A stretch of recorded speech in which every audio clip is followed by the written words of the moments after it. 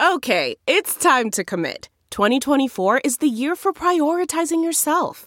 Begin your new smile journey with Byte, and you could start seeing results in just 2 to 3 weeks.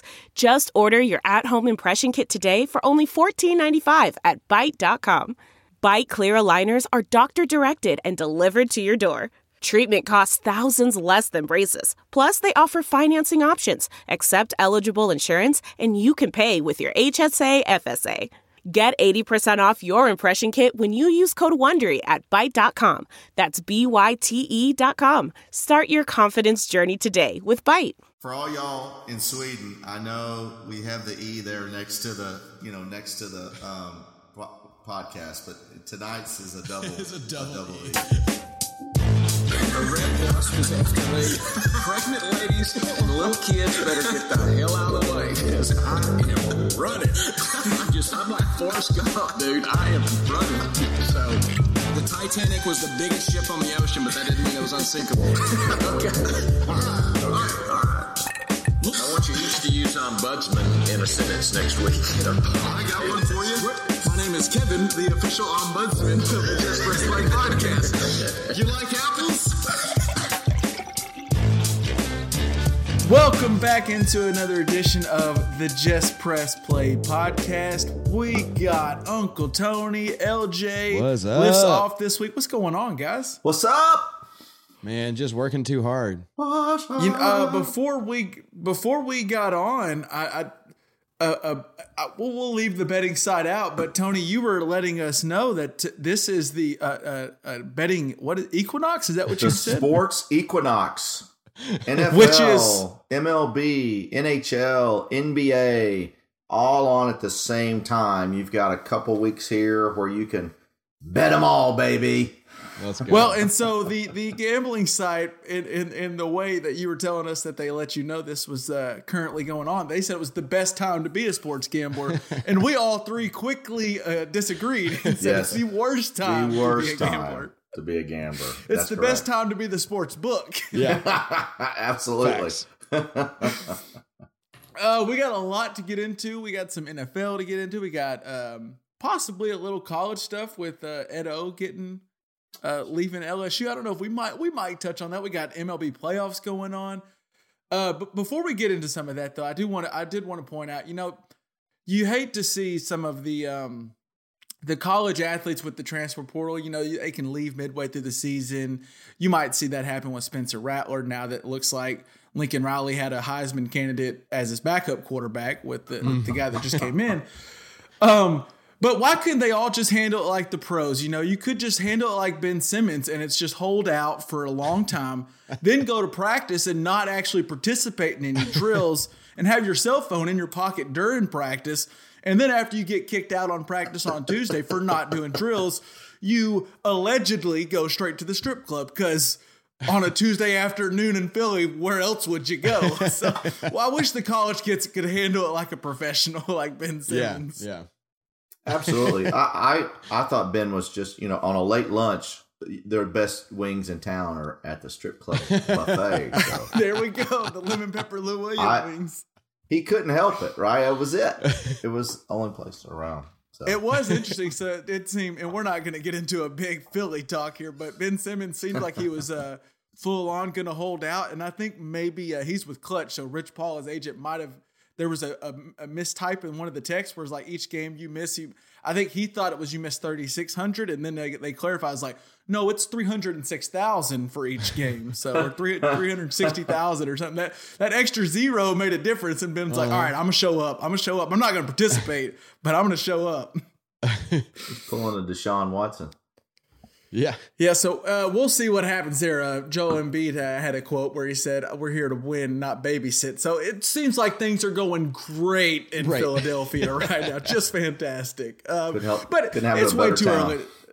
Right. It's way too early to talk basketball. It's hard to even get into basketball because we got, as Tony said, there's so much sports going on. Actually, the listener doesn't know this, but in the background, we got hockey going on in LJ's channel. So I'm trying watching the Hawks. Let's go. Let's go NFL. So it looked like for just a little bit there, the Sunday was kind of looking boring. There wasn't a lot of great games going on. It seemed like some blowouts. And then all of a sudden we had The Panthers force overtime. Then we had the Cowboys-Patriots was the most weirdest fun. I mean, it was also fun because the Cowboys ended up winning, but like it was the pick six by the Cowboys. You're like, oh, look, they're going to win. The very next play, they burned Trayvon Diggs for a touchdown. Yeah. And then the Patriots symbol, and that game was fun. The Sunday night game, it was kind of a clunker because you had Geno versus Big Ben. I'm not sure which quarterback was better. Actually, I'm pretty confident it was Geno. But that game ended up going to overtime, so it ended up being some fun. And then the Monday night game was great. So let's first just anything you want to talk about? I know we kind of want to get into some maybe MVP talk or Super Bowl contenders, but just coming off Sunday, Monday, Tone, do you have any games you wanted to bring up or thoughts or players or anything? Yeah, we may talk about it a little bit later, but I'm coming to the realization now in all honesty, I was looking at football games in between drinking beers in Portland, so real quick, we might have a Portland story. Is that what I've heard? Yes, we will. We'll save that for later.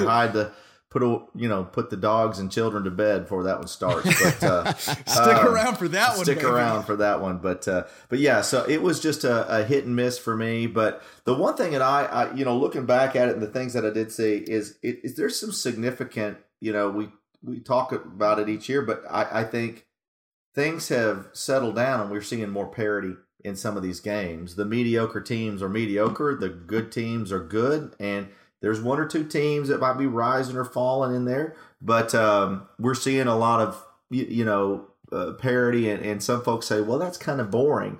But actually it makes it interesting that anybody on any given day can give someone some trouble. So that's what I took out of it. But so still some good play. Yeah, it was one of those kind of weekends.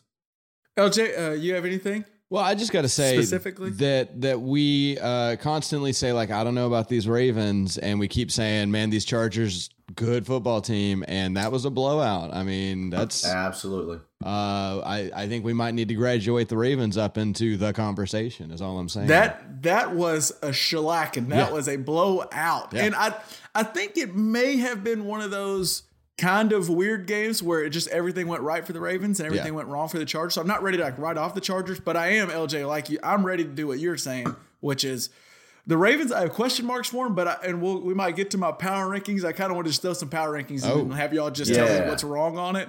Yeah, that'd be cool. Ravens they might pop in at number 2-ish or around there because I was just looking. So this was supposed to be. I think one guy, if you do sports talk shows, you're coming up with takes nonstop. So there's going to be a lot of bad takes, a lot of good takes. One person happened to say, I think the thought it was like one of the NFL insiders on ESPN said, I think the thought is the NFL might be figuring out Lamar Jackson. Well, they should have won week 1. They blew that game against the Raiders. They should have won that one. That's the only loss they have on their schedule so far. And then week 2, clutch 4th down to beat Patrick Mahomes on Sunday night. Week 3, a game-winning drive in 64 seconds. Week 4, they smoke a 3-0 Denver, maybe a fraudulent 3-0, but week 4, we don't have to say definitely that fraudulent. No, that was a Jay's thing. Week 5 goes for 400 yards, 4 touchdowns, no picks, pretty much all in the fourth quarter, and a great comeback on Monday night. And then week 6, as LJ just said, blew out a Chargers team that we may have put one of their quarterback in the Hall of Fame and been calling them a Super Bowl team. So I'm ready to say, the Ravens are scary for sure. Real football team. I think they've figured out the defensive end of things here in the last couple of weeks. And so if they stay healthy on defense, they're hard to stop. And we've talked before, man, if you can run in December, you've got an opportunity to beat anybody. We saw that last night with Tennessee. Right. And King Henry, but I was listening to a sportscast and they were talking about, if you had, they didn't give the odds, but if you had a parlay, a player parlay that Devontae Freeman, Le'Veon Bell, and Latavius Murray would all score a touchdown in the same game, you'd probably be quitting your job today. So it was pretty amazing that happened, and so they're playing a great team game right now. So I want to ask you, Tony, on that, because it is wild that they lost their 3 best running backs already. Like they're down, they're just picking guys up off the street, and all these guys are names we've heard, but they haven't really been a good running back in a while. And they ran the ball really well last week against the Chargers team that, again, maybe the Chargers just can't stop the run because Nick Chubb, which Chubb's really good, but the Browns did the same thing the week before. But is that a thing where the Ravens are showing running backs really aren't that valuable and you can run with anybody if you block right? Or is that a thing where when you have a guy like Lamar Jackson where defenses are that freaked out about Lamar just throwing a bomb or running a bomb on you every time that you can kind of pick and choose who's that running back? Yeah, I'm not saying that you could have put anybody in Scottie Pippen's position and run that triangle and they'd have been an NBA Hall of Famer, but there is something to the system. And so I think the way that Baltimore has built that offensive line and built depth at the offensive line, we've been talking about how they don't have any real skill position players outside of Lamar Jackson, but they spent their money in that front 6 or 7. And Mark Andrews is top 5, top 3 tight end right now and can block. And so, they built that system. And so, a little bit of that, Kevin, I'd agree with. Do you really need a running back? But what you need is a running back that knows the system and knows where to hit the hole and where to make the cut and knows exactly what that lineman's doing and he's going to do his job. So I think it's a little bit of both. But golly, when your first 2 running backs go down and you're filling them with a 600-yard Latavius Murray who's just been waiting for a chance, and then Devontae Freeman who's a 1,000-yard rusher. We know Le'Veon Bell is a future Hall of Famer, most likely. And man, it's nice to have those, right? Yeah. I think they're possibly, I saw LJ there could be a possible argument on Le'Veon Bell since the dominance kind of cut short. But but I get what you're saying. I do feel what you're saying. And the Ravens are really interesting to me. I don't know what to do with them because I've been thinking that defense just couldn't hold up, but they look like they're figuring out the defense. I think Lamar is legit MVP candidate. I think Kyler's probably the favorite right now just because they're undefeated. But Lamar, if you wanted to argue Lamar's MVP, it's hard to argue against that. The Ravens will play Cincy next week, which I think Cincy's actually just a decent team, so that'll be a fun game. That'll be fun to see. Yeah, they're heating up too. Another game I wanted to bring up, LJ, and I want to go to you first just because, this is in the good old AFC West here. But I think at about the same time in a lot of households on Sunday, it was right after old Patty Mahomes threw another terrible interception. It was one of those where you could throw the Follies music on the back end of it and it would fit perfectly on NFL films. It was just like he fumbled the snap and then it was just ugly, ugly, ugly. But I think at the same time, and there was like, wait a minute, are people figuring out Mahomes? And it was a dumb thing to say. It was a dumb thing for people to say out loud, but it happened. It happened in the house I was at, and I think it happened in a lot of homes. And even Spot Track, who, I don't know if y'all know what Spot Track is, but it's like a website that like just basically dumbs down contracts for all us people to know how much does someone get owed, how much dead money's on it, like what would it cost a team to get rid of them. And Spot Track even put out like, just a heads up, Patrick Mahomes, it would cost the Chiefs this much money to get out from Patrick Mahomes' contract, which that site never actually throws opinions out, but they only say that when like a guy's playing awful. Yeah. I think we can slow down on the has NFL figured out Patrick Mahomes. Right now, Mike Clay, at Mike Clay NFL, who works for ESPN, which granted there is a 17th game this year, but Patrick Mahomes is on pace for a career high 51 pass touchdowns. The Chiefs are 5th in the league in scoring. He's 3rd in the league in pass yards, 10th in completion percentage. Now, he is 2nd in the league in interceptions, behind only Zach Wilson, I believe. So that is an issue. But no, I don't think the NFL has figured out Patrick Mahomes, LJ. What are your thoughts? They did come back in that second half, but where do you at with the I can't talk, but the Chiefs? Obviously, he is a talent that's not paralleled by generational mere some mortals. would say.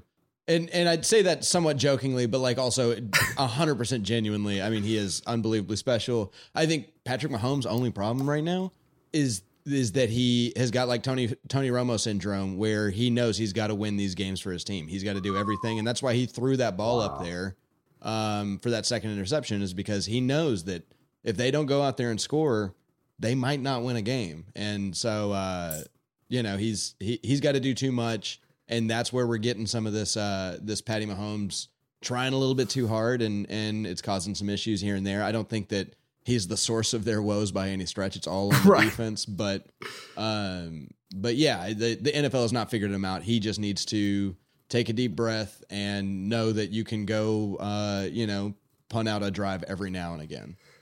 Well, it's funny, and I want to get Tony. I want to get your thoughts on this because I know you've watched a considerable amount of Chiefs in this year. But I think Patrick Mahomes is possibly so a lot of smart draft people who talk about the reason I missed on Patrick Mahomes or why I didn't see Patrick Mahomes being this was because they said watching him at Texas Tech, that defense was so god awful that he took a lot of chances, and he even said he was like, I had to take chances. I knew we needed to score 60 plus points to win. And so that meant and I think we're seeing that Patrick Mahomes show up a little bit. And I think that's exactly where LJ is going, is he thinks I got to score 40 to win. And so he's taking chances he didn't take last year. And so I think he's just fine. Andy Reid needs to make sure he realizes the defense they won't get good. I don't think they'll get good, but they just have to get like not even average, just a little below average, and they'll be fine. The running game, I think, I actually think Darrell Williams, is it Darrell Williams? I think he looked a little better than CH has looked so far this year. So I think where are you at, Tony? They're 3-3, I think, right now, but I think a lot of people are hard to cross them off of like Super Bowl contenders because it's still and Kansas top City, of that division Mahomes. is 4-2, right? So they're not far back. Yeah, at they're this behind the coachless Raiders right now. Well, and the Chargers, and the Chargers. Yeah, but Tony, what do you think? Boy, I tell you what, LJ had that was a great analogy comparing him to Tony Romo. I think you could. I've always thought Tony Romo was also a generation. I knew Kevin would like that. But yeah, I was going to say, other than I would have rather you'd said Brett Favre, but I get that we got a few years in between it. Well, here, Tony Romo got compared to Brett. This isn't a Tony Romo podcast. It kind of is. Yeah, but the point is very, very well taken in that you've got a quarterback who's trying to do too much because the rest of his team, he's trying to carry him. And and so I think that's spot on. And, we see this, you've seen it in the past with quarterbacks that are as good as those. Peyton Manning went through a period of time until he got, he had Marvin Harrison and Torrey Holt. And I think it was Torrey. Was it? Or is it? Yeah. No, Reggie Wayne. Reggie Wayne. Sorry. Yeah, you're thinking that was Kurt. I'm getting the Rams and the. Yeah. Sorry about that. Yeah. I'm halfway through my aviation. So anyway, But you see that, and Mahomes has Tyreek Hill and Travis Kelce, so he can get himself out of a lot at that. But man, he just needs a lot of help, and I think he'll figure that out. Favre went through it. Mahomes has had great success earlier than any of those quarterbacks we've talked about here, and so I think he'll get there. But Roma had a just horrendous defense behind him. Manning had a horrendous defense there for a while until you got the sack guys on the defensive ends that are now in the Hall of Fame, and I think we'll see that they'll get that figured out. But because Frank Clark, they really gambled on that and spent money, and that just hasn't panned out. It did 2 years ago or a year and a half ago, but it just hasn't. It hasn't been able to last, and they have got to find some help on defense. But you can't write them off. They certainly are still in that talk. And we got a trade deadline coming up. You just don't know what might happen. And Marcellus, I think, just hit the market. Houston cut Merciless today. So we'll see if he gets picked up. Chiefs would be the first one I would think to go after him if they've got the room, but we'll see what happens at trade deadline for them to get some defensive help. I just think it's and let's see what they got the Titans coming up this week. If you have a bad defense, the Titans can put up some points on you. And Derrick Henry, we just saw, can keep a really good quarterback off the field. You know what? If I were the Chiefs, you know what I would do? I would just give Derrick Henry the ball, just step out, let him score, and then come back in. And run and take some time off, and you'll score. And then just have the ball last. Yeah. And then let him run again. Let him get like 400 or 500 yards rushing. By the time you get to the fourth quarter, sucker's going to be tired. And then say, okay, now we'll play defense, and it'll be fine. I don't know, but man, if you're out there with Derrick Henry, I would bet it all on him this weekend. Holy cow! Yeah. I would just caution, and this is something actually me and Pops were talking about this weekend. But I would caution people on the Chiefs because it's a classic way to lose money gambling, where you just keep going. This team, whether it's football, basketball, boxing, MMA, it doesn't matter. When you keep going, this guy will figure it out. And you keep trusting what they've done. I mean, I've watched McGregor do it to people the last 2 fights, where you go, oh, he's going to figure it out. He's still McGregor. And sometimes that team's just not that team. Mahomes is still that guy. Don't get me wrong, but maybe this defense can't figure it out. I'm not ready to say that yet, but just be careful, because you keep going, oh, the light they'll flip the switch. And sometimes they are flipping the switch. It's just there's no power to it. So be careful. Yeah, there you go. Let's see. We'll get to the power rankings. Some other games I wanted to. Okay, well, we don't really need to touch on this one. I just want to point it out that our man, I'll say my man, has maybe a little bit of a joke, but Kirk Cousins had the perfect Kirk Cousins game. Yeah. It was, you look at his stats, he went 33 for 48, 370 yards, 3 touchdowns, and no picks, was not sacked. But yet they still somehow ended up in overtime. Kirk Cousins is going to find a way, whether it's coming back in a game or letting the other team come back. I don't know how it happens, but it's just going to happen every single week with the Vikings. They're going to be fun to watch. So pretty much about 2:45. Just I bet you set your clock to it. Red Zone's going to go. And let's go check in on the Minnesota game where X team is driving to take the lead or something. It's just going to happen. And it's hard to crap on Kirk Cousins because he had a great game, but I still don't trust him, LJ. Still don't trust him. I mean, it is what it is. I think, it's hard to fight that. Those are big numbers. Those are Roethlisberger numbers. Yeah, there we go. LJ, I know you had a game. I might have one more, but what were you going to say? What game? Well, it's not even necessarily the whole game, but did y'all hear what a fan of the podcast, Aaron Rodgers, said to the Bears fans this week? We do need to have a conversation about that. Yeah, so LJ, can you just tell us what happened? I think you ran a touchdown in, right? Yeah, so he ran a touchdown in to, I think, basically cement the lead. Like they had a lead, but it made it a 2-score game late in the game or something like that. I think maybe it was a 4-point game, so if they could have stopped him on that third down, they would have kicked a field goal, and Justin Fields would have at least had a shot. Yeah, so it was a big moment. Runs it in himself, and then, as I understand it, as he tells it, he was getting the Eli Manning treatment as if he was in Philly.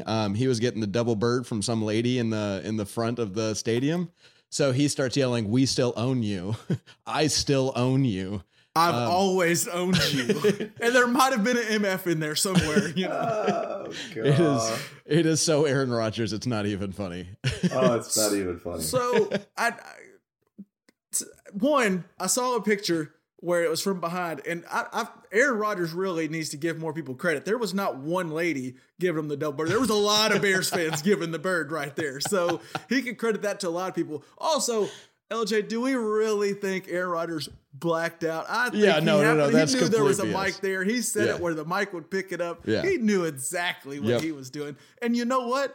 Looking at the stats, he's kind of right. You got to stop him if you want him to stop it.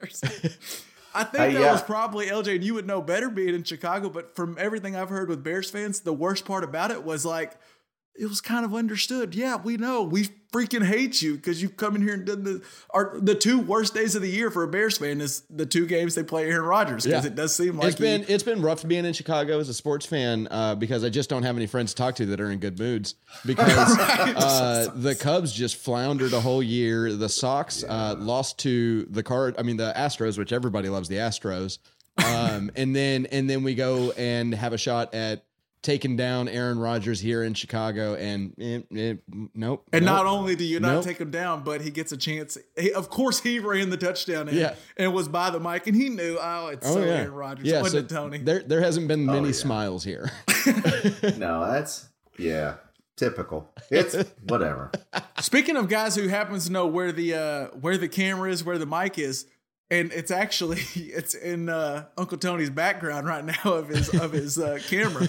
But Russ, did you see Russell Wilson doing he ran through he's out for the game with his thumb or finger injury, but before the game the cameras happened to catch him doing a 2-minute drill by himself where he's like kneeling in a huddle acting like he's talking to a team, and he does like break and he walks out.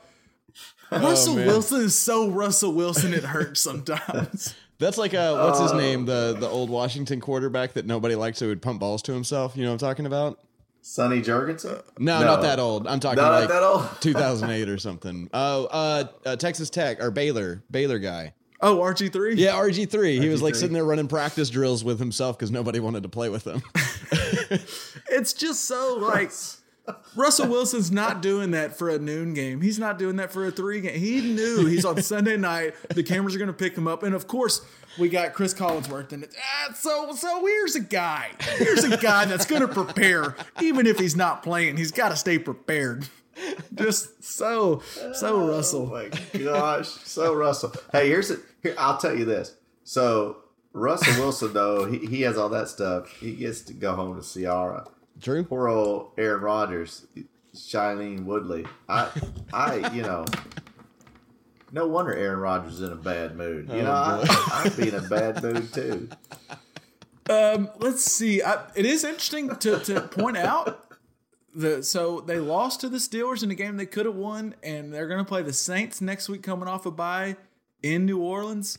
If the Seahawks dropped to 2-5 after that Saints loss in the division we've talked about, it's not like their games are going to get easier. They're still going to play 49ers, Rams, Cardinals twice. I mean, it's going to be tough to get back in the. It's just at some point the math is not in your favor, and even if Russell comes back, if you're too far down in the hole, too bad. And let's not. I don't think it's out of the realm of possibility that they missed the playoffs this year and Russell is back to asking for a trade, because I think, as you mentioned, Ciara, I think she wants to get out of Seattle, and I think Russell wants to keep Ciara happy, and I understand that completely. I would too. 100%. I don't know where he's going to go now. Well, if Las Vegas has a new coach, they might be looking for a new quarterback. So I would just that's interesting. True. Or Miami. I think Miami is wonderful this time of year. I think it's also worth noting that the Jets have the free-falling Seahawks first round pick that they traded Jamal Adams, who announced himself as the greatest in the world, for. So that was interesting. So Sunday night they record those way in advance. Yeah. So I think they record at the beginning of the year, but he said like best in the nation or something best in the world, whatever he said. Yeah. And as he's saying, which, maybe you take the PFF grades with a grain of salt, but as you see his face saying best in the nation, it goes ranked 62 out of 85 or something. That's just not the best look. But I saw if he gets 2 more interceptions, he'll tie Vince Wilfork's career interceptions. So, that is a stat right there. And then before, I want to get to power rankings here, but then last thing was touch on the Monday night game, just because I know we talked about it before we got on. So Titans beat the Bills 34-31. Maybe a questionable decision to go for it at the end on that 4th and 1. We might get into that, but I just want to take a second to say I'm sorry. Do I need to call him King? I didn't say King Henry or just Derrick Henry or Mr. Henry. I think you might not use his name until you earn his grace back. Well, and honestly, it's been more of an issue for me, not him, because every single year I go, even like top 4 this year. I was like, I'm not even taking Derrick Henry top 4 in fantasy just because this is the year, which I said last year also. This is the year where he's going to break down. He just can't keep doing this. He runs too high. He's going to get hurt.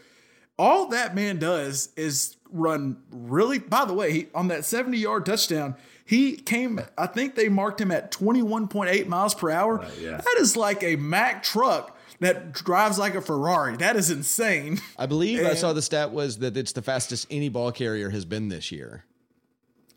And that's also a man that people get out of the way as a business decision, because he will put you on top 10 plays for the rest of the year if you're not careful, especially as a defensive back. Yeah. On that run, what was funny is I forget the defensive back's name, and again I heard it on a sportscast today. We're talking about him. He kind of sort of tried. He's like, this guy's going to destroy me. So it's like, touch it.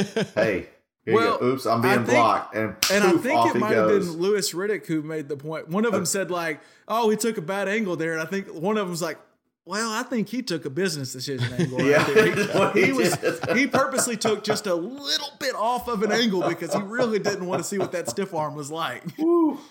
Man, that was impressive. Derrick Henry is on pace to which again we mentioned off the top. There is an extra game this year, so I think, and I think we talked about it before the season started, that records are just going to get broken. And I don't know if Derrick Henry's going to keep this up, but he's currently putting up like numbers that you would see a Derrick Henry put up in high school, where he just keeps running. He's averaging 130 yards per game. That is insane. LJ, didn't you see? He's clearly the leading rusher in the NFL, but what didn't you say who's number 2? Yeah, so this stat is wild. This comes from Ari Myrov. Sorry if I said your name wrong. I don't know who you are at all in person. But so the top 5 rushing yard leaders after week 6 are Derrick Henry with 783, Derrick Henry after contact with 587, Nick Chubb with 523, Zeke Elliott with 521, and Joe Mixon with 480. So that is crazy. That is a great stat. He's accounting for 40% of the Titans' total yards so far. They're 4-2, and he's accounting for 40% of their total yards and 56% of their touchdowns. He's probably accounting for 10% of all total yards in the NFL. Like, it's insane. But real quick on that 4th and 1. Did y'all get to catch that? Do y'all have any thoughts on it? Tony, what'd you think? Yeah, we had just arrived in the Little Rock Airport last night when that was going on. I made Cindy wait at the gate so I could watch it. So yeah, it was an important thing for us. So I got yelled at for that. But anyway, when you've been on 10 hours worth of flights and you stop to watch a goal line kick, don't do it. Just don't do it. Just don't do it. Walking. But anyway, let me write that down. Yeah, write that down. Just after 10 hours of flights, don't stop to watch the last play of the game. But anyway, yeah. I thought it was the right call, and Josh Allen just slipped. He just slipped or got caught up with one. I didn't get to, as I just said, I didn't get to hang around and watch the replay, but it looked like he just slipped and was unfortunate. But I thought it was the right call, because obviously Derrick Henry is just, you're risking him popping another 60-yard run on you if you lose the coin toss, and you're done. And so I thought it was the right call, because the game would have been over right there if you score. But he just slipped. A huge win for Tennessee. Yeah, huge win for Tennessee. Well, and it's one of those. It kind of goes back to us. We talked about the Arkansas Ole Miss game. When you're on the road, you haven't stopped like you said, you hadn't stopped Derrick Henry all day, since the first quarter on. Titans have gone for 34 points, and you just hadn't stopped him at all. And you're going, I could kick the field goal and maybe go to overtime, where even at that point, I feel like you're putting in a 50-50 shot on the coin toss, because I felt whoever was getting the ball first is probably winning the game. Mm-hmm. And 4th and 1, if I'm the Bills offense, I like my odds there. I like it, and I think you're right. Great defensive play. They kind of bust through the line, but also Josh Allen just slipped. I think more often than not, they get that first down, and you know what? If you lose that way, you lose that way. It's funny. The NFL fandom has got to a point where everyone wants you to go for the 4th down all the time until you don't get it. And they're like, what an idiot. Why'd he go for it? Yep. It's crazy. That's how Twitter works after every single 4th down, where it's either you're dumb for going for it or you're dumb for not going for it. Mm-hmm. When we're at a point where teams are going for it more than ever I can remember. Yeah. There are more guys. And there's a high school coach who's now coach at a division Presbyterian College, Division I. Kevin Kelly, who he actually punted one time this year. And it was shocking to everybody that he even carries a punter. Why would you anyway? Was he at Pulaski Academy back in Little Rock? Yeah, he was a PA. Yeah, and never punted.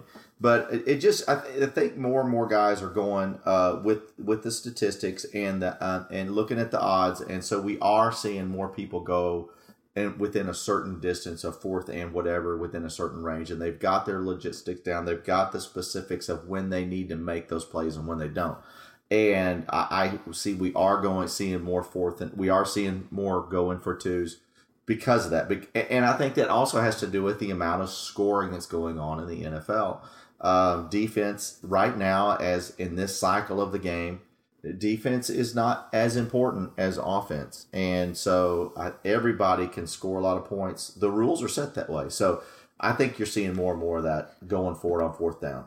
Yeah, I mean, if you're the Bills and it's a 10-7 game, yeah, maybe I kick that field goal and go to overtime. But it's 34-31. So yeah, it is interesting, LJ, that, I mean, like you see a guy like Staley at LA Chargers. He's decided, I'm just going to be that guy that goes for it. When the numbers say go for it, I go for it. And twice again, he was, I think through the first 4 weeks, they were 8 for 8 on fourth down conversions, which even he will tell you, which I think he's a numbers guy. He'll tell you that's not sustainable, but we do think we're at a higher rate of getting it. They went for it twice in their own territory against the Ravens and didn't get it. And both times ended up for being a touchdown, for one of them for Latavius Murray, one of them for Le'Veon Bell.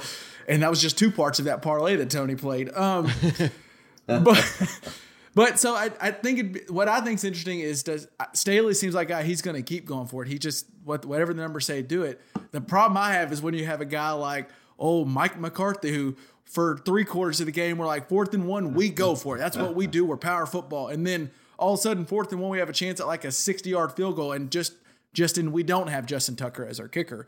And we decide we don't go for it on 4th and 1 anymore. We kick field goals and we missed it. I think you need to have a logic, and you just go, we are a team that goes for it or we're not, because your players need to know. It doesn't need to be like Dak Prescott's looking back like, well, we sometimes go for it here, but sometimes we don't. We kind of just are willy-nilly, and that is, I think, a perfect way to describe Mike McCarthy, is willy-nilly. I think half the time he doesn't know what he's doing out there. So there's a method to the madness. Yeah, there's a lot of madness. Yeah, we haven't talked Razorbacks yet. Don't know if we need to, but what you just said about McCarthy, I think happened to the Razorback coaching staff this weekend. So, to me, and the good coaches, they believe the system. They're going to play that system until it's played out. It's just like when you go to a coin toss, you're either calling heads or you're calling tails. If you flip-flop between heads and tails without having some type of, okay, the pattern has been 27 heads, so I'm going tails, you're going to lose. And you're changing lanes in the first scene of Office Space. Yeah, exactly. Exactly. You've got to. If you know, you know. With it. You got to stay with it. All right, let's get to. I want to go. So here's how we'll do this.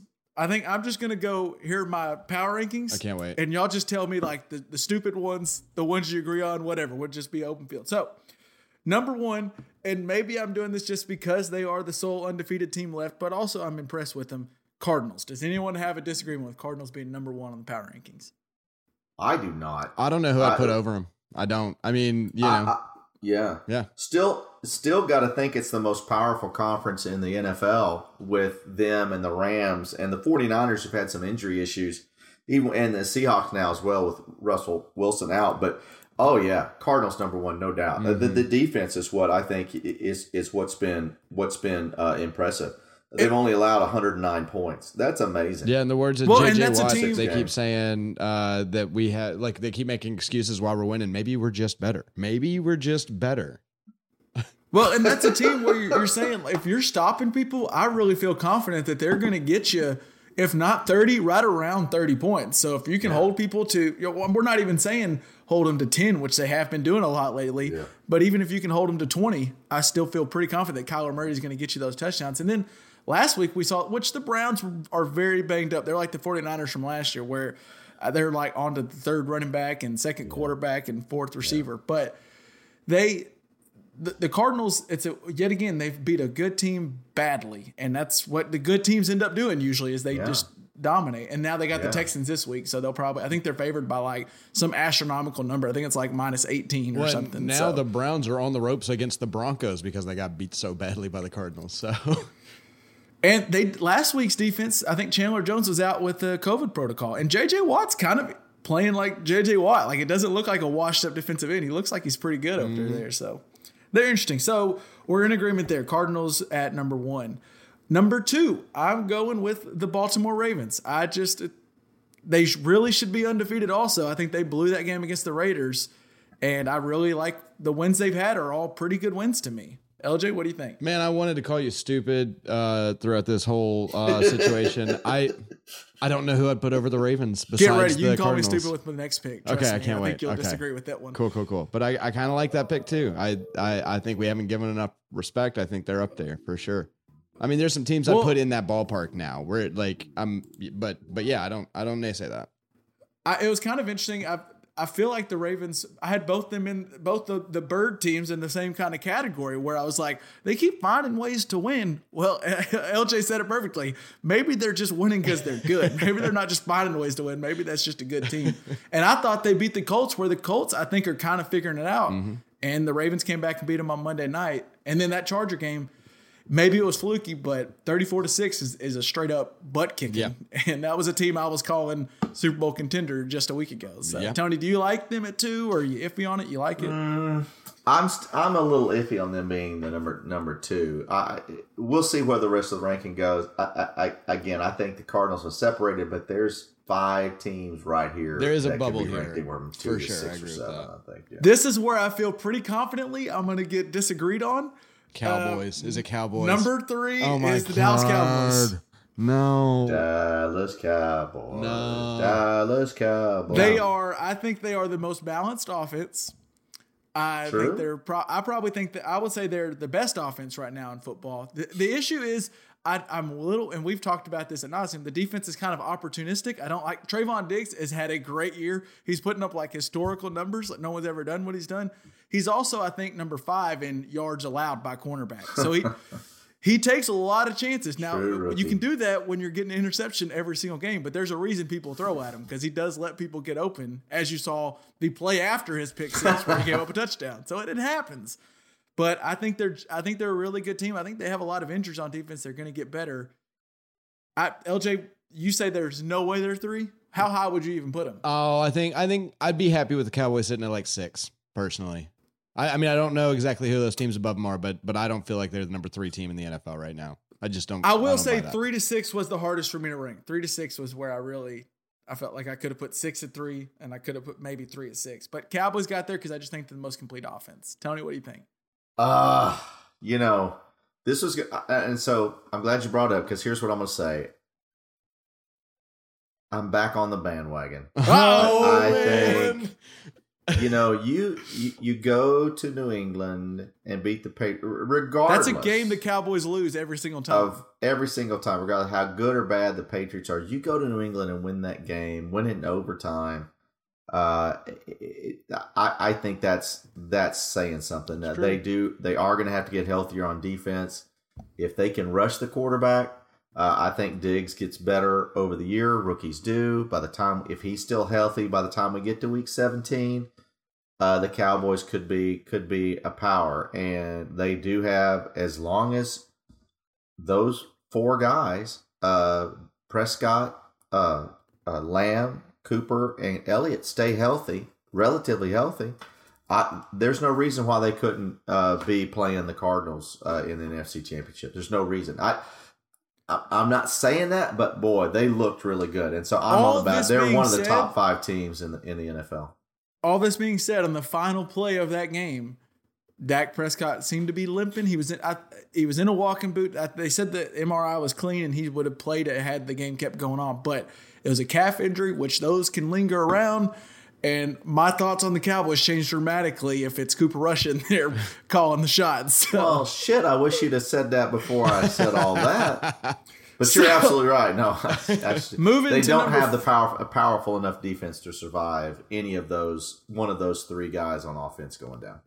Moving number 4, and this is a team where you could say I have them too high, but I'm not discrediting too much for the loss on Monday night. I still have the Bills at number 4 because I think all around team. I'd say Bills are my number 3 personally. You could argue with the Bills being number 2. Honestly, and that's where I was going to ask you about these next set, and you probably got one more you're going to talk about. But I could agree with the Bills being number 2, even with those losses, because look, he slipped, and that is tough playing in Tennessee. I really like the Bills. That defense is still pretty good. Derrick Henry is just a monster right now, and so I still think the Bills are a top 5 team, top 3 for sure. The Bills have scored 105 more points than they've given up, and that's no one's even close to that in the rest of the NFL. I mean, that's insane. The reason I dropped them was my reasoning on the Cowboys above them was just they scare me a little bit because they don't have a run game. There is a flaw in their offense where true. they don't have a run game, where I don't think the Cowboys have that flaw. But defensively, even though they did give up a crap ton of Derrick Henry, join the club. Yeah, Derrick Henry's going to win some games. He's just going to do it. I still no matter think who that he's Bills defense is good. Yeah. I think that Bills defense is really good. And Josh Allen has that first game gave me a little scare against the Steelers, but I think that was the abnormal thing. Josh Allen of last year is still that guy that we're seeing at quarterback this year. Yeah. And so I still really like them. Yeah. And then number 5, the only reason I put the Bucs at 5 instead of a little higher is because the pass defense. It's the same thing with the flaw on the Bills with no run offense. You can't stop anybody from passing. It means you can't quite put anybody out of the game. Anybody can maybe come back. So I got Bucs at 5. Bucs 5, Chargers 6, Packers 7 is kind of where I go. So Rams at 8. I was about to say Rams are low. Okay. Now, yeah, that's where I disagree. I think the Rams should be in the top 5. I think I agree with that. I think the Rams are in the top 5 because of the defense, because you've got not one, but 2 of the best players in the NFL on the defense in Jalen Ramsey and Aaron Donald. Right. And then to turn that with, a very balanced offense. It's not the Cowboys, no doubt about it. It's not the Cowboys, but you've got Woods and Cooper Kupp, and Darrell Henderson is proving to be very dependable as that change of pace back, or what they need in a back. So I think that the Rams are top 5. I agree. I would have them and the Bucs there with the Cowboys and the Bills. Looking at it, LJ, I think I got. So I watched pretty much that entire Cardinals-Rams game earlier this year, where the Cardinals just boat raced them. And look at their schedule. That's their only loss. Every other win's been by 2 scores, except for they did have the Colts where it's a 3-point game. But they've had a good year. And that Cardinals game came after the game against the Bucs, where I felt like they really got up for that Bucs game. Mm-hmm. And I don't think they were down for the Cardinals, but then the Cardinals really got up for that Rams game in the same way. Yeah. Yeah. And so I think that might have just been a schedule loss more than a loss. Yeah. So I think y'all are probably right, because also Henderson looks adequate at running back for them. I don't think he's great, but he looks adequate back there. Very much so. Very much so. Do you wonder, LJ, there's a little bit to me watching Stafford where there's at times I see like, oh, this is the Stafford and the McVay offense. This is great. Every now and then a little bit of like, oh, maybe this is why the Stafford never turned it around at the Lions. He has some moments where I kind of go, maybe he's not quite on that top 5 quarterback range. Well, I haven't sat down and watched the Rams play a full game too many times, so I don't know if I've noticed that, but I'll definitely keep an eye out for it. They're too low. They're way too low on they shouldn't be below the Packers. They shouldn't be below the Chargers, especially the Chargers showed us they have flaws stopping the run. So, and I think Mike Williams, as we've been saying, I think Mike Williams got hurt this weekend, and we've been saying that offense is great if Mike Williams stays healthy, which he hasn't done his entire career. What was it? Was that you got to play 16 games this year? You get one game off? Yep. 17 games, you get 1 game off. Yep. Yeah, we're seeing that happen. So, and then but what I did write down was in this power ranking. So these are the teams: the Cardinals, Ravens, Cowboys, Bills, Bucks, Chargers, Packers, Rams, and I'm gonna throw the Chiefs in there just because they're the Chiefs. Those are the only teams that can win a Super Bowl. Is there any other team y'all think could win a Super Bowl this year? Some of the mentions could be the Titans, Bengals, Raiders, Saints, Browns. It's hard Niners. It's hard to trust that Derrick Henry can keep this going for another year for this long, but I know that me saying that means that he will. So you remember the part of the podcast where we all apologized for saying that? Yeah. No, I'm just saying, and it's just like, and the other thing I want to doubt the Chiefs as well, but doing that is just exactly what turns Patrick Mahomes on. So I do think that those are potential champions, both of those teams. Oh, you did say that the Chiefs are in that list. I think that I put the Chiefs like on the cusp. They're in, but they're kind of like right. They could get pushed out if they would have lost that Redskins game or Washington football team game. I mean, there will be a team that'll get hot. I wouldn't be surprised if it's maybe like it could be the Vikings or the Saints or something like that. You get hot at the right time, you might can make a run for it. I don't know, but I think you got a good list. You got a good top list.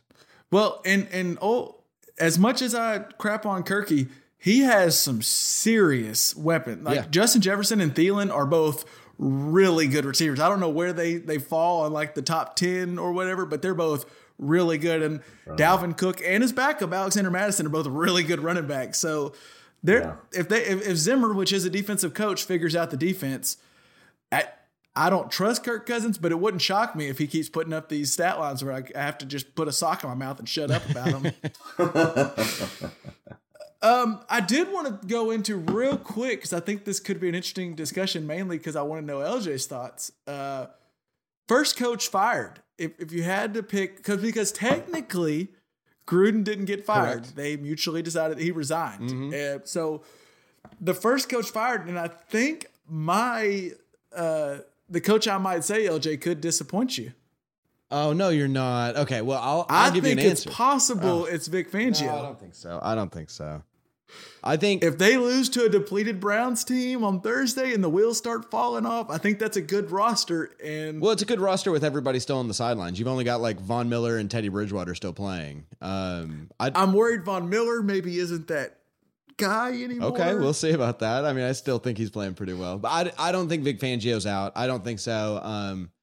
I think that he doesn't look great right now. He's not like his next year, he's got to be worried about, but I think he makes it through this year pretty easily.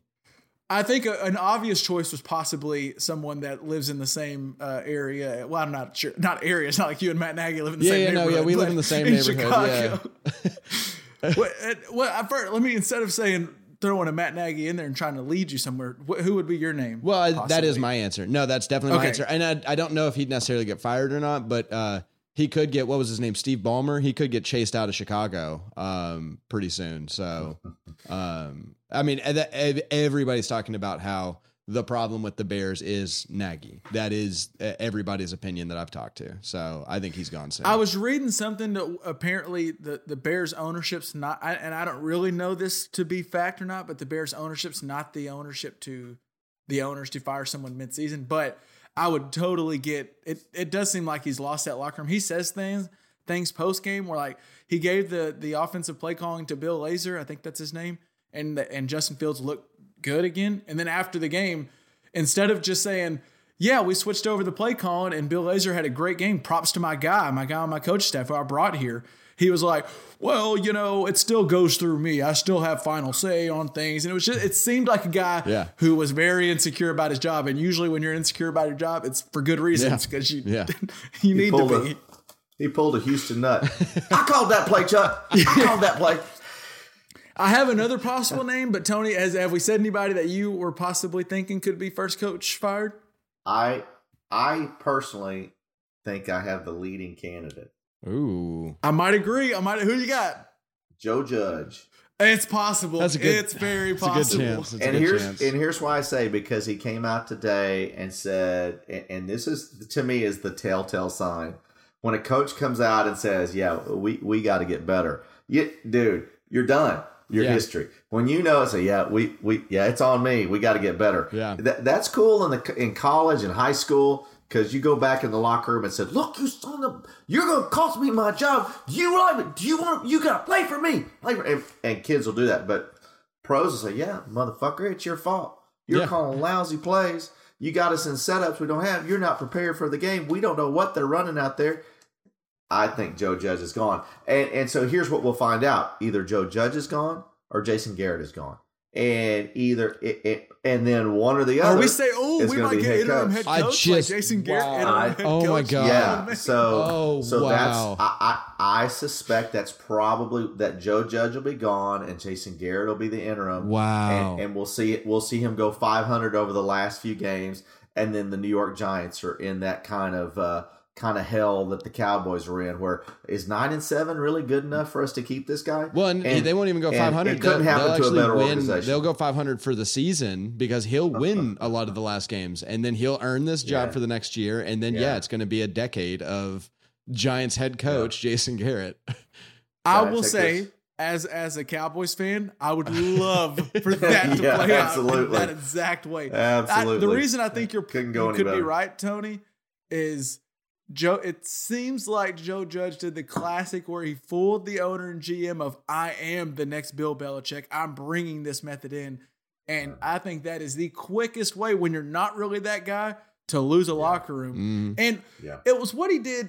he's done a lot of this where it's like running guys after games and stuff, and it's like, well, hold on a little bit there. And then, but it's what he did this past week where they were down 38-3, and they have injuries all over the offensive line. Daniel Jones, who's actually had moments this year to make you think maybe Daniel Jones could be a guy, and you still got Daniel Jones out there just getting crushed when you've lost Eric. Tony's hurt. You got I can't remember his name at the moment. The receiver they just brought in from Detroit's kind of banged up. Saquon's hurt. Everybody's hurt, and you still got your quarterback who, by the way, just came off a concussion the week before where he looked like somebody walking out the bar at 4 a.m. and maybe shouldn't have been playing against Aaron Donald. And he's just still getting crushed. I just think when you're a player, at 1-5, you're all playing for your future and playing for a future job. Yeah. And if a guy's willing to roll you out there and just keep getting crushed, you might not have too much of a future if you're not able. The best ability is availability. Yes. And I think he's lost that locker room, and I think also Gettleman could get the boot. And so if you're going to hire a new GM, you're probably going to go new quarterback. If you're going to do new GM, new quarterback, you're going to do nothing to coach. So clear out the house. Why not? Yeah. Well, yeah. Because there's been some really poor player personnel decisions over the last 2 or 3 years with him. If Daniel Jones didn't work out, that's the gamble you make. And Galladay was not the free agent to go get, and Evan Ingram hasn't turned out to be what they wanted. There's been several mistakes. There's a quote from Dave Gettleman when he drafted Daniel Jones where he said, "How about this? In 3 years, come back and ask me how that pick went." Well, sir, Mr. Gettleman, I would like to. I'm circling back here. It's been 3 years. Here's the knock on the door. Hey. He's about to get that knock from the owner of the team. So the Maras would like to see you if you don't mind. If you want to walk down the hallway here. All right, I think does that wrap us up? Well, I mean, so do we have anything Urban else? Meyer gets a field goal win in London, and now he's safe. He's good to go, or. No, I think he's still trying to lose his job, and I think I may have been wrong on Brian Flores, and I looked really wrong on Tua Tagovailoa because he threw an interception that was right to a Jacksonville player. I'm hoping, and this is you mentioned Flores because Miami, as I mentioned when early in our podcast this year, I really thought Miami would be better than they are now, and I'm really. It's disappointing that they're not better, and I really thought Brian Flores, and he still could be a very good coach. They've had some tough breaks, but still they should be better than that. It's not that strong a division when you've got the Patriots where they're at, and you've allowed them to get to close to 500, and then the Jets, and you're down there with them. That's a tough deal, and it would be a shame if Flores doesn't make it through the season and get another year. I don't know that Tua is his guy.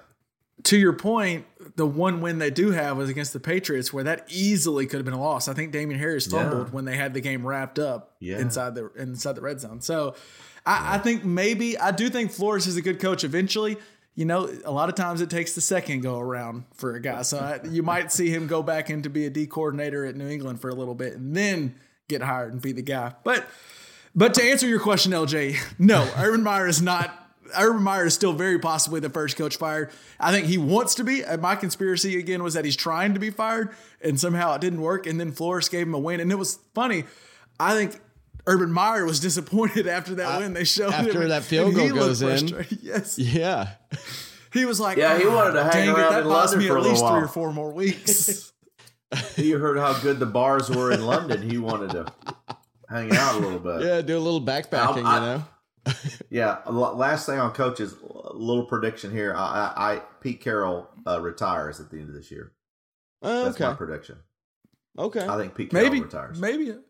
Pete Carroll is one of those coaches that I don't have it pulled up right now, but he's one of those that surprises you. I think he's the oldest coach in the NFL. He's older than Bill Belichick, but because you see him run around and looks like he's younger and acts younger. Yeah. He's been around for a while. He's 70 years old. Pete Carroll retires. They sign Russell Wilson to another 7 or 8 years, and Russell Wilson can pick his next coach. That actually makes sense. When Russell starts, throwing those leaks out of wanting to be traded, they might say, "Who would you like to be head coach, Mr. Wilson?" Look, Mr. Wilson, we'd love for UNCR to come in and take a look at these headshots. Who do you think should be the next head coach? let's see. I want to move on and talk a little bit of MLB playoffs. So I want to preface this with, I am the typical fan that I didn't watch hardly any regular season at all. I was watching some of those, and that Game 5 Giants-Dodgers game was fantastic. One thing I'll say about baseball fans is if you have a diehard team you root for, that has got to be the most stressful sport to watch. Like every pitch feels like you have to be on the edge for it's like 4th and goal on every single play. It's so nerve-wracking, but it is fun. It's very fun to watch. But like I was watching that Giants game, and I was like, oh, I didn't know Chris Bryant got traded there. Oh, Evan Longoria is still in the league. Oh, look at there. So that's the kind of fan you're dealing with here. But I wanted to ask you, Tony, I feel like MLB playoffs, more so than any other pro sport, is a sport where the hot team really, I mean, and we've seen it in football where like the Giants got hot. I think both their Super Bowls are kind of fluky where they got hot and won it. But a lot of times the best team wins, or one of the best 2 teams win. I'm just watching what the Red Sox are doing now, and I think a lot of people thought the Red Sox would just be happy to get in against when they were playing the Yankees. And now LJ brought up for the pod, they're scoring 12 runs, grand slamming back-to-back innings. Those bats are alive. The pitching's pretty good. Is that typical for baseball, that the hot team can oftentimes pull it off and go all the way? Yeah, it actually is. And one of the reasons for that is baseball, especially pro baseball, the level of quality of player at each position is so thin. And it's a 162 game season. And in the AL East, you saw that you had Boston and the Yankees and the Toronto Blue Jays. It came down to the very last day as who was going to be the 2 wild cards. The 162nd game made the difference of who was in and who was out of the playoffs. And so that's amazing if you think about that, how close you have to be to each other for that to occur.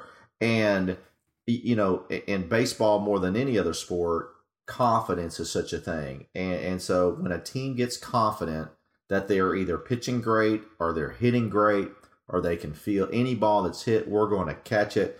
It really goes a long way, probably more than any other sport. So, and maybe you said pro sports. I think college basketball goes that way as well. Absolutely. Because in college basketball, a team that is confident can go a long way in a tournament.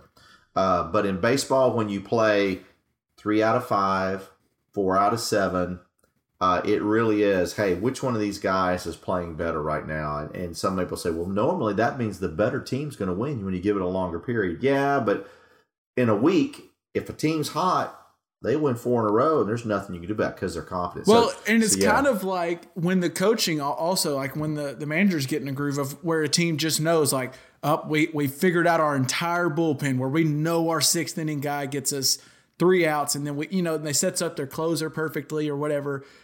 And this another team you could point to at this same thing is the Atlanta Braves. I just assumed when Acuna went out, like whatever that was 6 months ago, I forgot about the Braves even being a team. I was like, well, that's one of the better players in baseball. You don't lose one of the better players in baseball and make a run. And now here they are, look like they have a real shot. That they just gave up a win as we're recording this to the Dodgers, and the Dodgers are probably the most talented team, right? I mean, their payroll is humongous. Their payroll is, they're pretty deep in their bullpen. Their pitching is pretty deep. They've got a lot of arms. It'll be interesting to see. The Rays were probably and I said this a couple weeks ago, I made a bold prediction the Rays and Brewers would be in the World Series, and they're both out. And as you can see by us not talking about them, they're both they're both out. But the Rays were the deepest, but they just ran into a hot Red Sox team, and that's what happens. And so you're seeing that now with the Astros. They've had some very untimely injuries to their starting pitching. McCullers is out. Garcia is out. Greinke got chased. Who I think Greinke might be like 68 years old by this time. I don't know. He's been it feels like a decade long. ago where he had a year where he was like sub-1 ERA for like most of the year or something. Yeah, crazy. he's now throwing a 48 mile per hour eephus pitch, and it's just crazy to watch. But anyway, you just never know, right? That's what makes baseball such a great sport. You just never know. But you do. Hey, that's the best part about baseball, I think. you hang on every single pitch.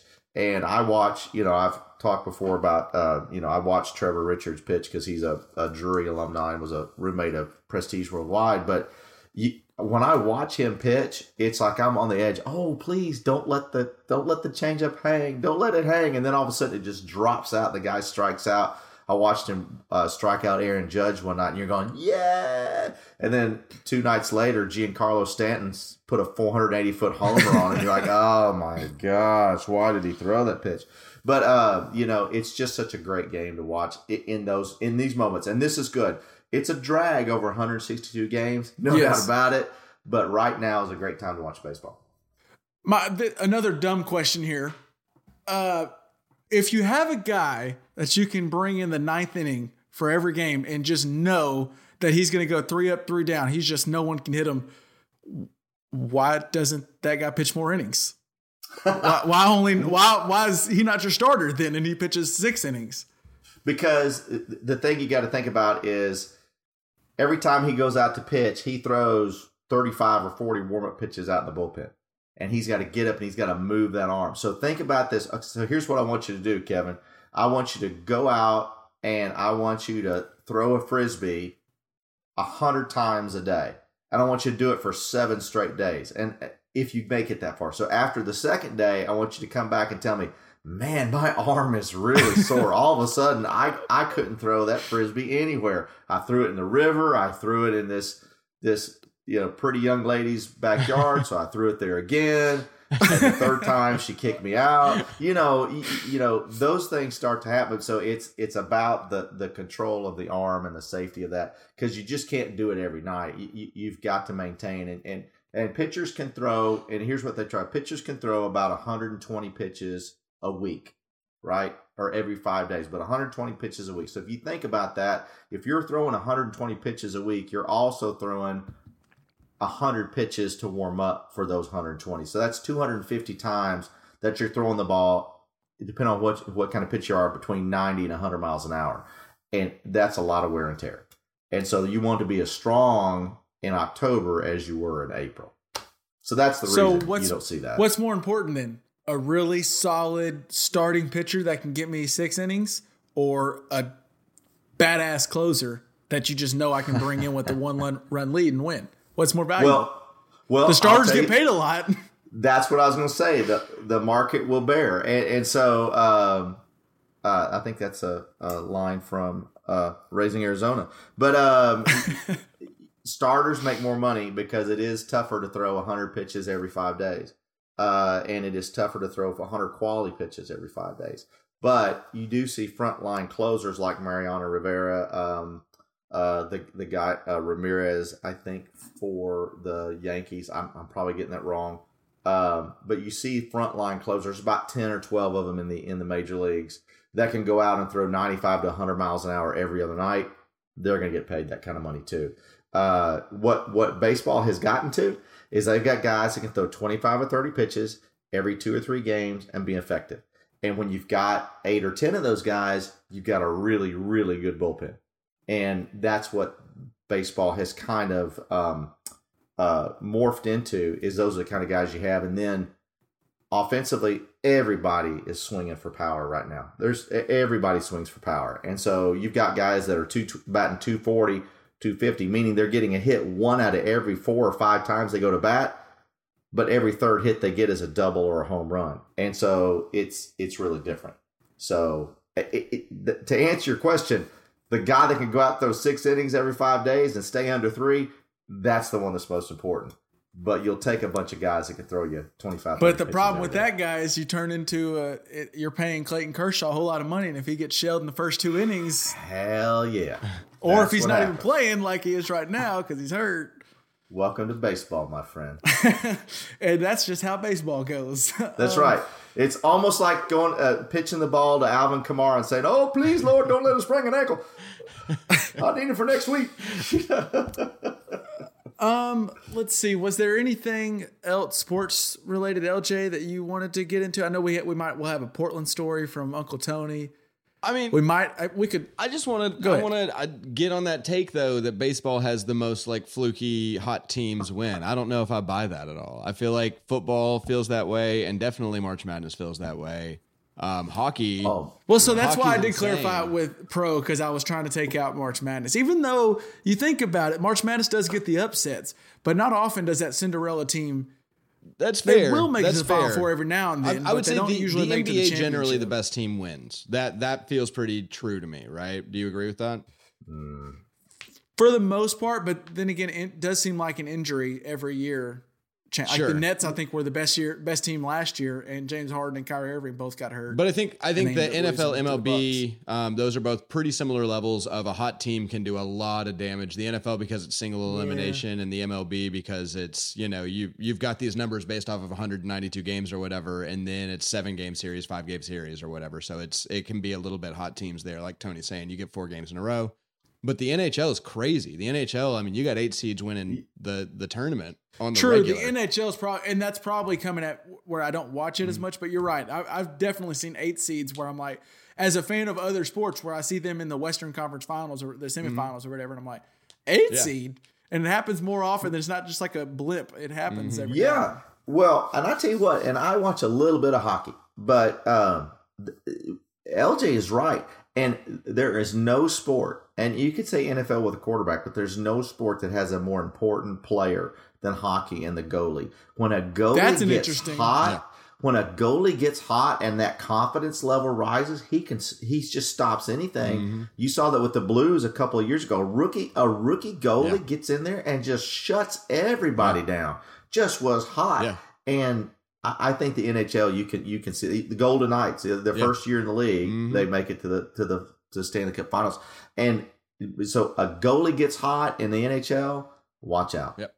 That's interesting. If a longer discussion on the most important, I think still probably quarterback's the most important position, but you are dead right. Like a goalie gets hot and all of a sudden that team, and maybe that's another thing like you're talking about baseball where the level of difference between the really good players and the average players isn't maybe too, like just each teams are pretty good. So when one team has a goalie that is that guy, it can carry you through. I do think LJ, you're probably right. NHL is probably the sport where I don't want to call it fluky. Yeah, but fluky is the wrong word, but it's. it's a hot team. It's a temperature check is the playoffs as opposed to The reason I take the NFL does have teams every so often that do it, but a lot of times it does end up being the Chiefs versus the Bucks, where I think those were, if not the 2 best teams last year, 2 of the top 4. I think oftentimes you get 2 of the. Well, I top think that's 4 the thing is teams I in think the there's Super like this Bowl tier most system years. in the NFL where like there are definitely like every year, like you just named off something like 6 teams that all have potential to win the Super Bowl. Now, which one of those is the best? I think it's really hard to determine with the number of games that we have. We just sat there and argue between 3 through 6. Like, Here's something for the IT department.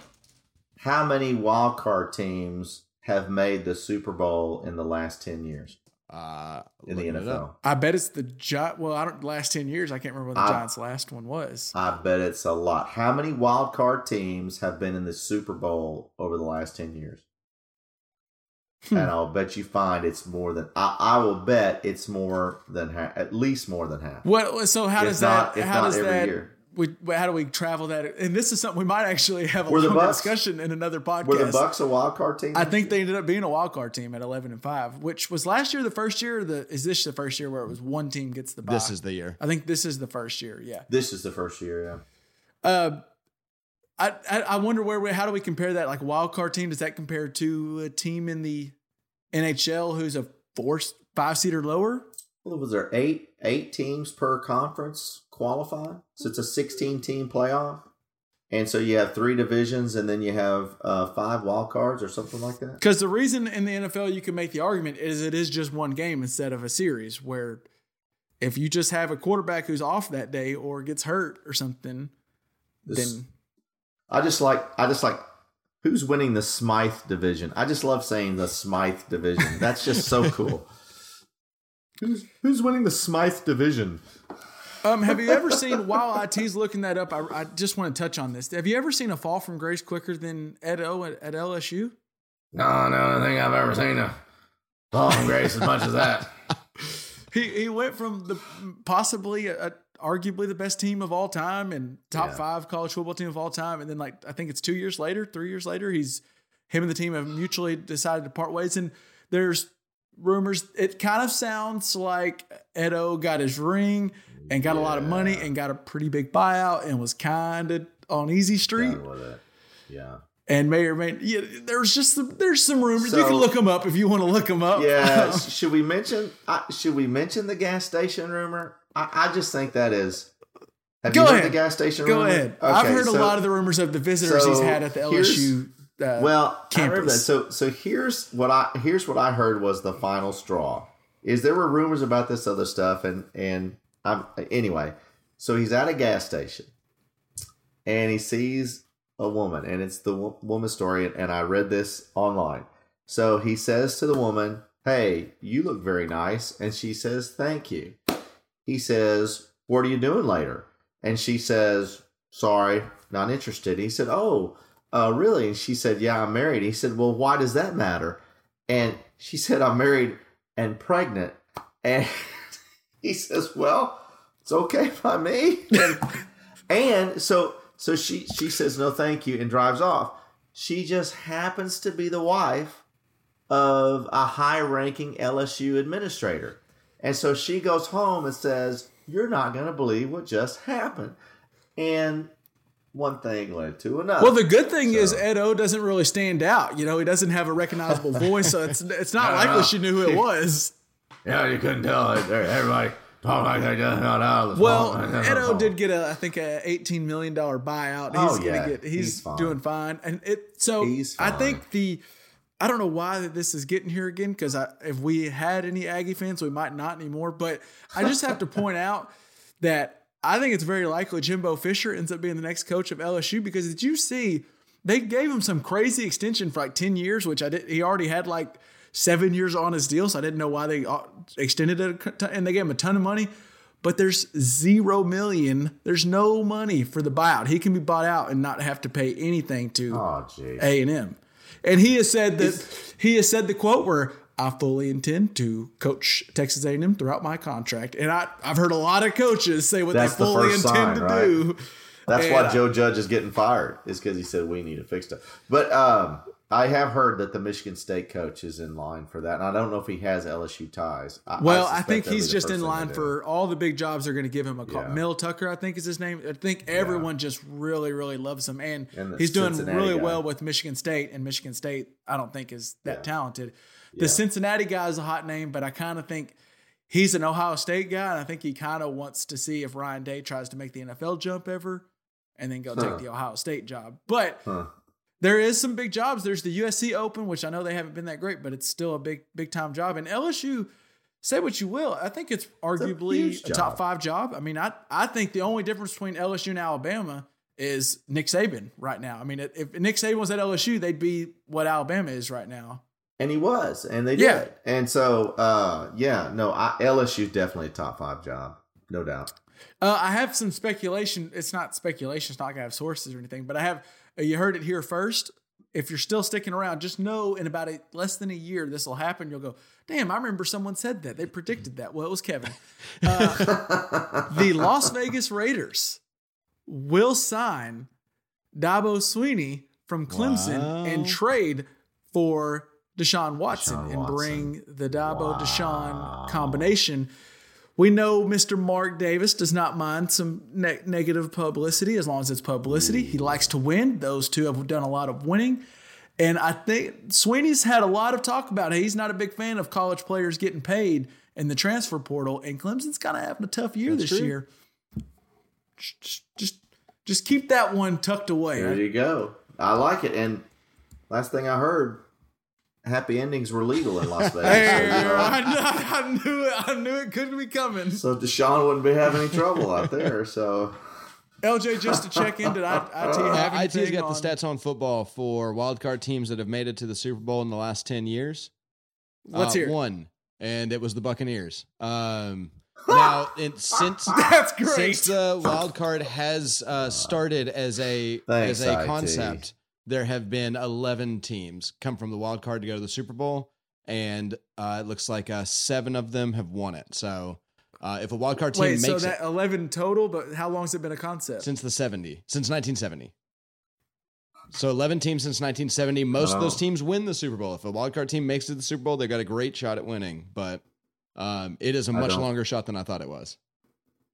Well, I apologize to all the Just Press Play listeners. But for Tony, you you just taught the Just Press Play. Yeah, we listeners learned something. If a wild card team gets to the Super Bowl, think about betting them. Think about There it. you go. When they get there, they're tough.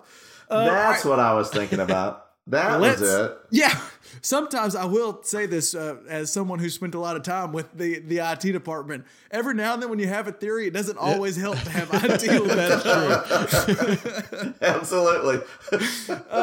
Let's wrap this bad boy up with, you've done a little traveling. We might get a word drinking, but I know we had a Portland story. Yeah. So for what we're drinking as an aviation. What we were drinking. What we were drinking is an aviation, which is a good transition drink for me. It's a gin drink, but we're moving from summer into fall and fall into winter. So gin is always a good transition liquor. And so it's a classic with gin, maraschino cherry liqueur, creme de violette, which gives it a nice purple color, and a brandied cherry and lemon juice. It's a wonderful drink. It's a good transition drink to get yourself in there. It's one of the very few gin drinks that is shaken and not stirred because of the citrus, and so it takes away some of the botanical that you get in gin. But it's a very smooth. If you're new to gin and want to try something, I recommend it highly. But the creme de violette is sometimes hard to find, but if you get it, you got to make it with aviation. So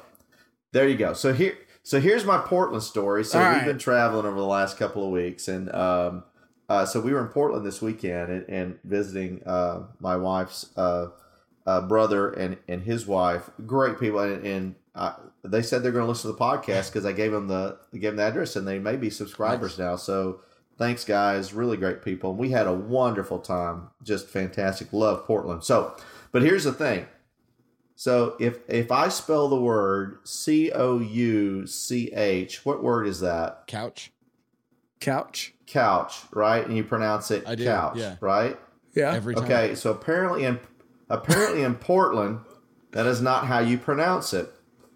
And in Portland, couch, that word is pronounced cooch. Oh, no, it's not. No, so it's not. I don't accept it. No, it is pronounced cooch. So are you Cooch sure Street, you weren't? Someone wasn't just messing with you? Like you had one too many aviations? No, They were like, I bet Tony will buy I this. said, where are we going? And we're going to this brewery that's down on Cooch. And I said, wait, what? I don't know. There are a lot of red lights on that street. We're not that friendly. And so it's like, no, it's pronounced Cooch. I said, you're shitting me. It is not. And so what had happened is then all of a sudden, if you find yourself in that situation where you find a pun like that, it's all of a sudden things start to become funny and you start thinking about things. Cooch. So, hi, Hank's Fine Furniture. Come on down and find some new cooch.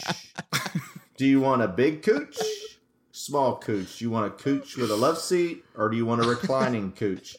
Oh, buddy. And so all of a sudden, we just could not keep the straight face, and I'm surprised I can do it now because you just get the giggles. And so here we are on this rooftop, and we start talking about, well, so I wonder if I should consider myself a cooch potato, and it's like, I don't know. I need to, and all of a sudden. You ever don't have a place to stay and you go cooch surfing? Cooch surfing. Yeah, that's right. That's So- right. I'm gonna sleep on the cooch. And Not to try to deter you away from the conversation you're currently having, but I thought you were going to go somewhere when you said like, how do you pronounce, and you were going to spell something out. I thought, so I've had some friends, like I've had someone I met that was from Ohio, and their name was Ben. How do you pronounce Ben? Ben. Well, we were pronouncing it incorrect because we were pronouncing it Ben. It's Ben. Because we were pronouncing it as told by me to them, we were pronouncing it like bin, like a recycling bin. It's not a bin. Their name is Ben. And I've heard people named Sarah will say the same thing. It's like, it's not Sarah. I can't remember the right Sarah? way. But they said we pronounce it wrong. Sarah? Sarah. I think it's Sarah. Wrong. No, But we were incorrect. pronouncing it wrong. And Incorrect. so that's where I thought Tony was going. But couch is definitely couch. There's no way couch is cooch. None of this is correct. They're all wrong. I, as the officiant of the English language, do not accept any of these pronunciations. I'm just telling you, I was there with the I'm taking this to the Portlandia, ombudsman. and it's pronounced Cooch Street. So you're hanging out on Cooch. So where you headed? Well, I'm going down on Cooch. It's like, what? You can't say that. We did give the preference. I can't speak, but we did give the heads up earlier that the Portland conversation should probably be after the dogs and kids. Yeah, went the to dogs sleep. and kids. We put to probably bed. should have gave that warning again before we actually Yeah, got I into it, because if this was apologize. in the car. I just don't picture like mind. someone's little kid in the back of the car just going, "Cooch, where's the cooch?" Where's the Cooch? So for all y'all in Sweden, I know we have the E there next to the podcast, but tonight's is a double. It's a double E. Double E. But actually, no, it's not, because we're just talking Yeah, about Cooch it's just Street. coaches. Yeah. Just hanging out on Cooch. All right, I think Can't get that enough of Cooch. about wraps it up. I do want to give a shout out to Pops. Actually, this past weekend, I went to a wedding and he was officiating it, and he did a great job. It was really good. And also, so while I'm giving a shout out to the wedding, let's give out a shout out to the actual people that got married, Dylan and Brittany Maddox. Good peeps. Shout out to them. Good for them. Yeah, they're good friends of the Good pod, for so we want to say congratulations to them, and also Congratulations. shout out to Pops for not screwing up the wedding since he played a big part. Correct. And can I call him Dr. Liff officially now? Is he a doctor of something, or? Well, I Or think Reverend. it's possible Reverend Liff? he could be starting. He could be starting a new church, the Church of Liffism. that Oh, could be boy. happening. I heard it's in the works, but that's I a bet- conversation for another time. I've been a member of that for a long time. All right, I think that wraps us up. Make sure if you're not already keeping up with us on social media, we're on Facebook and Twitter. You just type in Just Press Play Podcast. And make sure if you're not, subscribe to us wherever you get your podcasts. Subscribe and download, rate and review. It really helps. I think that does it for this week, guys. Peace. All right, peace out. By the way, we don't have to talk about Gruden on the podcast unless somebody wants to, but I do think war is about to break out. I think they're really trying to push Mark Davis out. They have concluded the Washington football team investigation, found no other emails that they wanted to share with anybody. I mean, Really? yeah, and they also knew about these Gruden emails in June of 2021. So they specifically waited until week 5 to start putting them out. I mean, if that's not a shot against the Raiders organization, I don't know what is. So we'll see what happens. There's no way Mark Davis is ever getting out of the Raiders. That's just I just don't. That's like telling Jerry Jones has got to dump the Cowboys. Yeah, I mean, I think it's going to end up being Mark Davis versus Dan Snyder, and neither of them are going anywhere. So this is just going to be the way that this is going to be. Yeah, just get Mark Davis wins because Al left him the secret. Yeah, that Warhawk, that heritage, the Davis heritage. He's going to Davis heritage. Yeah, he got the voodoo. If anyone could have been kicked out of the NFL, it would have been Al Davis. That's exactly right. That's exactly right. I saw somebody said that their take on it was that must mean that Mark Davis is literally the only person that Dan Snyder doesn't have blackmail on. Man, Mark Davis is royalty, man. He got Bad haircut, but he's gonna do what he needs to do. Yeah, that is a penis on 2 legs right there, man. I'm telling you.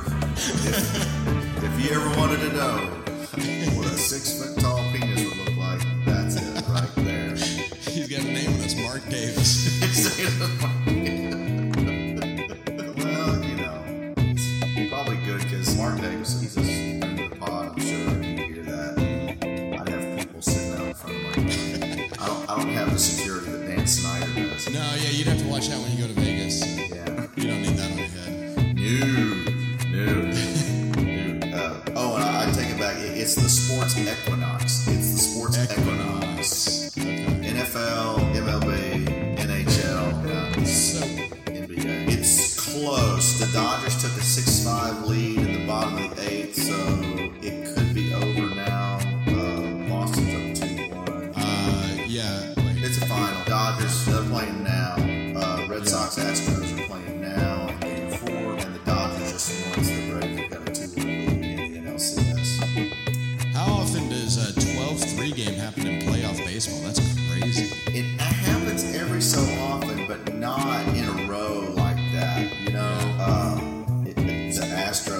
in some significant trouble. Not that Well, it couldn't happen to a better team. Yeah, not that anybody cares, but yeah, that's significant. They have suffered some. They lost 2 of their starting pitchers, and Zach Greinke just got knocked out in the second. You have proved that you fight well. And so now you can join us. This is hard to do. This is a trick. To pitch to 9 batters, but only allow 2 runs. That was the statistic that was shared. Do we want to save some of that? I want to have a little baseball talk. I don't Yeah, even well, know that's if a there's baseball football talk. to talk anyway. So Yeah, I gotta figure that stat out. I'm not sure about that. baseball stats being How is that even possible? Well, I guess you could. No. All right, ready for a clap test? yes, sir. On 0,